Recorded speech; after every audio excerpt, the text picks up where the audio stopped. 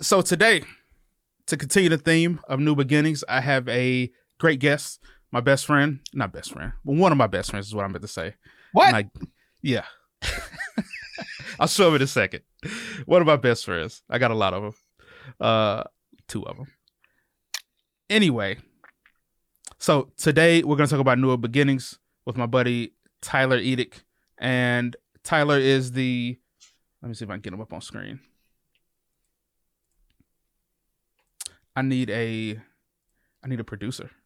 All right. Tyler Edic is the owner of TylerEdic.com, CreateMarketing.com, and Savannah Real Estate Video. He produces some of the best videos. He works for, he's worked for, who have you worked for? David Letterman in the past. He does amazing real estate videos and all throughout Savannah. He is a real estate investor. And here we go. I'll just show you now. Yeah. So you've done a lot of cool stuff, man. And Thank I you. always You admire too. your work. Thank you. Yeah. Cool. So recently you quit your 9 to 5 and you went out on your own and started your own thing. Again, you've done it in the past, but you took some time off and just focused on working and building your skill set and meeting people in Savannah and moving to a new city. So how does it feel to be the new Tyler Edic, out on your own now? Yeah. Let's see. I'm like 3.5 weeks into it. Yeah. Something like that. But it's been awesome so far. Yeah, I was working just a regular stable job as a full-time videographer, which is great. And which is what a lot of people that I went to school with and that are in videography, that's like the most they could ever ask for, is to have like a stable, decent paying job doing video. So to some people, it's pretty crazy to take the leap and go out on my own, but for me, it was kind of just a matter of time. And when I was doing this the first time, working kind of through grad school, even though I basically lived off loans, but my first little bout of entrepreneurship was part-time, and I was just kind of getting my feet wet, but I knew I didn't want to lay my roots down in New York because it's just too cold there. And I didn't want to commit to getting to know the business community and and establishing a business and building a client base and a network. And so it wasn't until after I had been in Savannah a couple of years where I got to know a lot of the players in town and have kind of a team of other videographers and yourself with the podcasting as well as video production, that I was actually finally ready, where I had the client base and the confidence and had saved up enough money to take the leap of faith. And so far it's been good. Yeah. I like the way you did it. I liked how because I'm the opposite. I just jump in. I don't really think about finances. I'm not afraid to take a leap. My wife hates that, but it's worked out for me so far. But I do like the way you did it. You paid off the vast majority of debt, if not all of it. You had clients lined up before you jumped. So like, what was the mindset to doing it that way rather than just listening to what experts say and taking the leap? Well, I definitely didn't pay off all my debt. That's for sure. I still have a lot of student loans to get through, but I started by just creating a spreadsheet of all the things I would need. So that included like I already had a decent computer workstation, thankfully, but a new camera. I knew I need a gimbal for walkthrough videos. I knew I need a drone.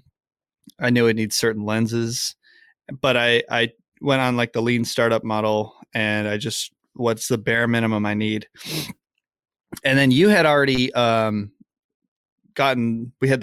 we had the Podbox 1 together, and then we moved over to the Podbox 2. Yep. And so we were kind of established here, which you were the one that took the leap of faith on getting us a dedicated workspace. Mm-hmm. So then when you left, I thought, well, it doesn't really make sense to have a rent payment month to month starting out when I don't have business. But it will make sense in like 3 months or whatever, or 4 months when I'm making money. So I can just eat the cost of rent for a couple months, and then, versus giving it up and having to move everything out just so I can move back in when I'm actually cash flowing.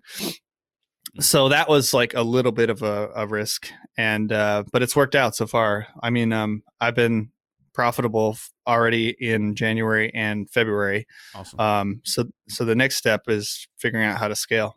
Yeah, and it's hard to scale when you have when you offer a service, especially like videography. So it's kind of hard to scale. It's not impossible, but it's not like having an app that you just need more users and marketing dollars. Totally. It's the first. I mean, it's pretty self-evident. Like eventually I'll need an editor or editors and a second shooter, another producer as well. Yeah. And then you and I are pretty like-minded, so it'd be great to have like either an executive account manager or like a business administrator or somebody to just basically dot all the I's and cross the T's. Yeah. So I need that as well. I'm working towards it. Yeah. Yeah. So yeah, and you mentioned that I took the risk for Podbacks 1, but you also helped a lot with it. You put a lot of time and effort into building it up. Sweat equity. A lot of sweat equity. Yeah. So recently you relaunched the Creative Truth podcast, one we started together. 2 years ago now? Yeah, coming up on 2 years. Yeah, 2 years ago, and you relaunched it because we slacked off. I slacked off and stopped producing and editing the shows we're putting out. But I also had a third child, and it drove me crazy for a little while. Anyway, so you recently relaunched it, and you're doing interviews now with creative professionals from right now all over Savannah, but really all over the world, because you've interviewed, some of your friends and associates from all over the nation, right? Mm-hmm. Yeah, I had one guest on in San Francisco. I have a guest next week from San Diego. I have a friend in Fort Wayne, Indiana that's coming on, Denver, Colorado, Charlotte, yourself. Nice. And then I have some people from Atlanta, and then a bunch of artists and creative entrepreneurs from Savannah as well. So yeah, it's pretty exciting. And I know I've mentioned it to you, but for the before I even knew what a podcast was, I mean, I had heard of them, but I never listened to one. I had this idea of starting a blog called Conversations with Creatives, and I had actually conducted an interview with my friend Alex in San Diego back in 2015, and I had recorded the audio via phone, and then I was going to transcribe it, and there was no Temi back then, so or if there was, like, AI was not what it is now. Right. And so I was just like, I'm going to have to transcribe this hour-long phone call, and that sounds miserable. So I just dropped the project. And so then when I met you and we were talking about the Creative Truth, I was like, oh, I could just record the phone call and then put that up because people will listen. Yep. It's a podcast. So yeah, it's been awesome. It's been awesome learning from you and getting to know what kind of works and the longer form, content. People have the attention span despite the popular belief. And I then helped launch a podcast for my former employer, Visit Savannah, about Savannah, Georgia. It's called Savannah, Georgia, Anything But Ordinary. Nice. And actually they've contracted me to continue on producing that podcast. So I have, I produced that one. I'm not the host. And then I produced and I'm the host of the Creative Truth, but you are still the other half of the Creative Truth whenever you're available. And your episode just dropped. So Creative Truth is it's been fun. I haven't made any money there yet, but it's been fun. Yeah, it'll come. So what have you learned from launching it and doing all the editing and production and interviewing yourself? So I know that in one of the so I have 6 episodes done and edited and loaded and ready to release. And I know in one of them, one of my guests looks at their phone and they lose their train of thought. And I literally have tried to listen to all of them start to finish and I can't find it. So, Mm. so I somewhere in one of the upcoming episodes, my guest loses their train of thought, and I was supposed to edit it out, and I say like, yeah, I'll edit this out, and then I'm not going to. It's just going to be in there. So, but my approach is, since I'm not making money, I'm just trying to streamline it as much as possible, and definitely at first what I was doing was batching my production, which is advice from a guy that we met through the Savannah Podcast Network, Henrik Tiguiar. Yep. And so shout out Henrik if you're watching.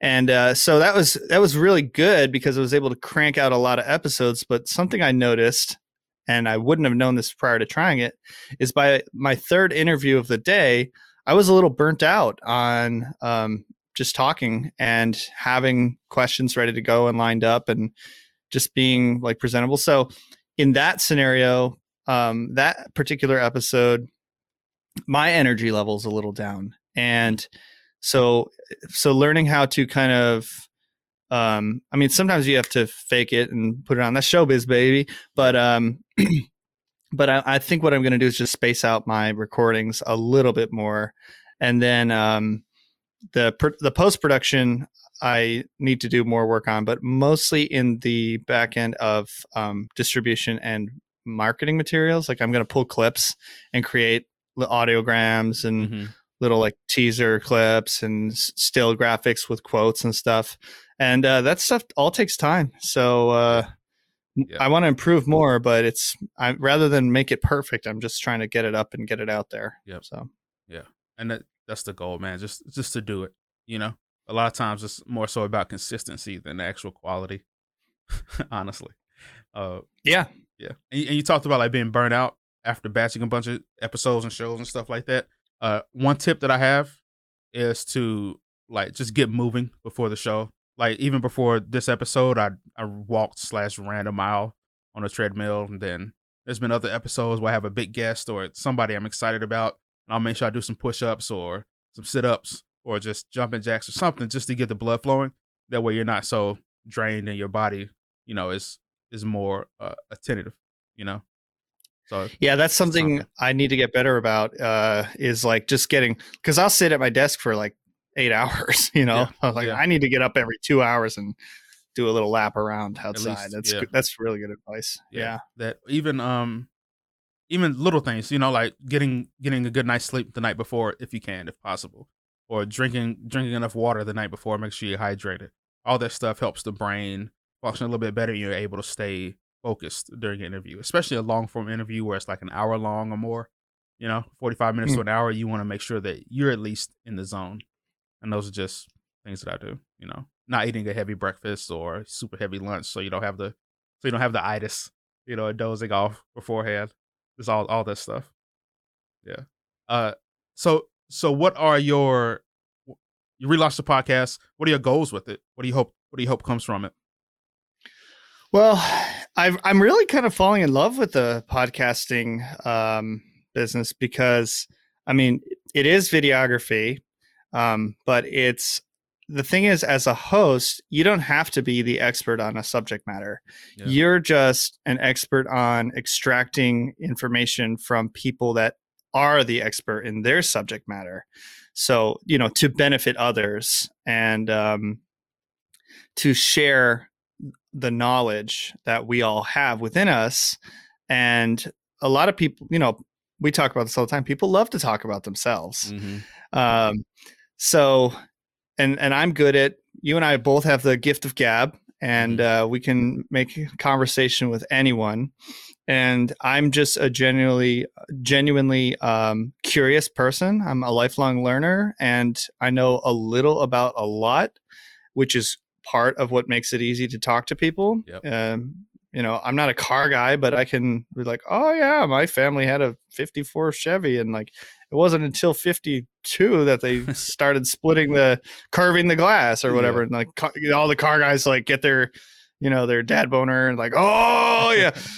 So anyway, with guests, it's like my skill set is just getting them to open up and talk, and doing that, I've really been enjoying telling these stories through my lens of the world, and talking about why some things that you might not consider as creative careers are actually took a creative route and a creative mindset to get there, because there's so many ways.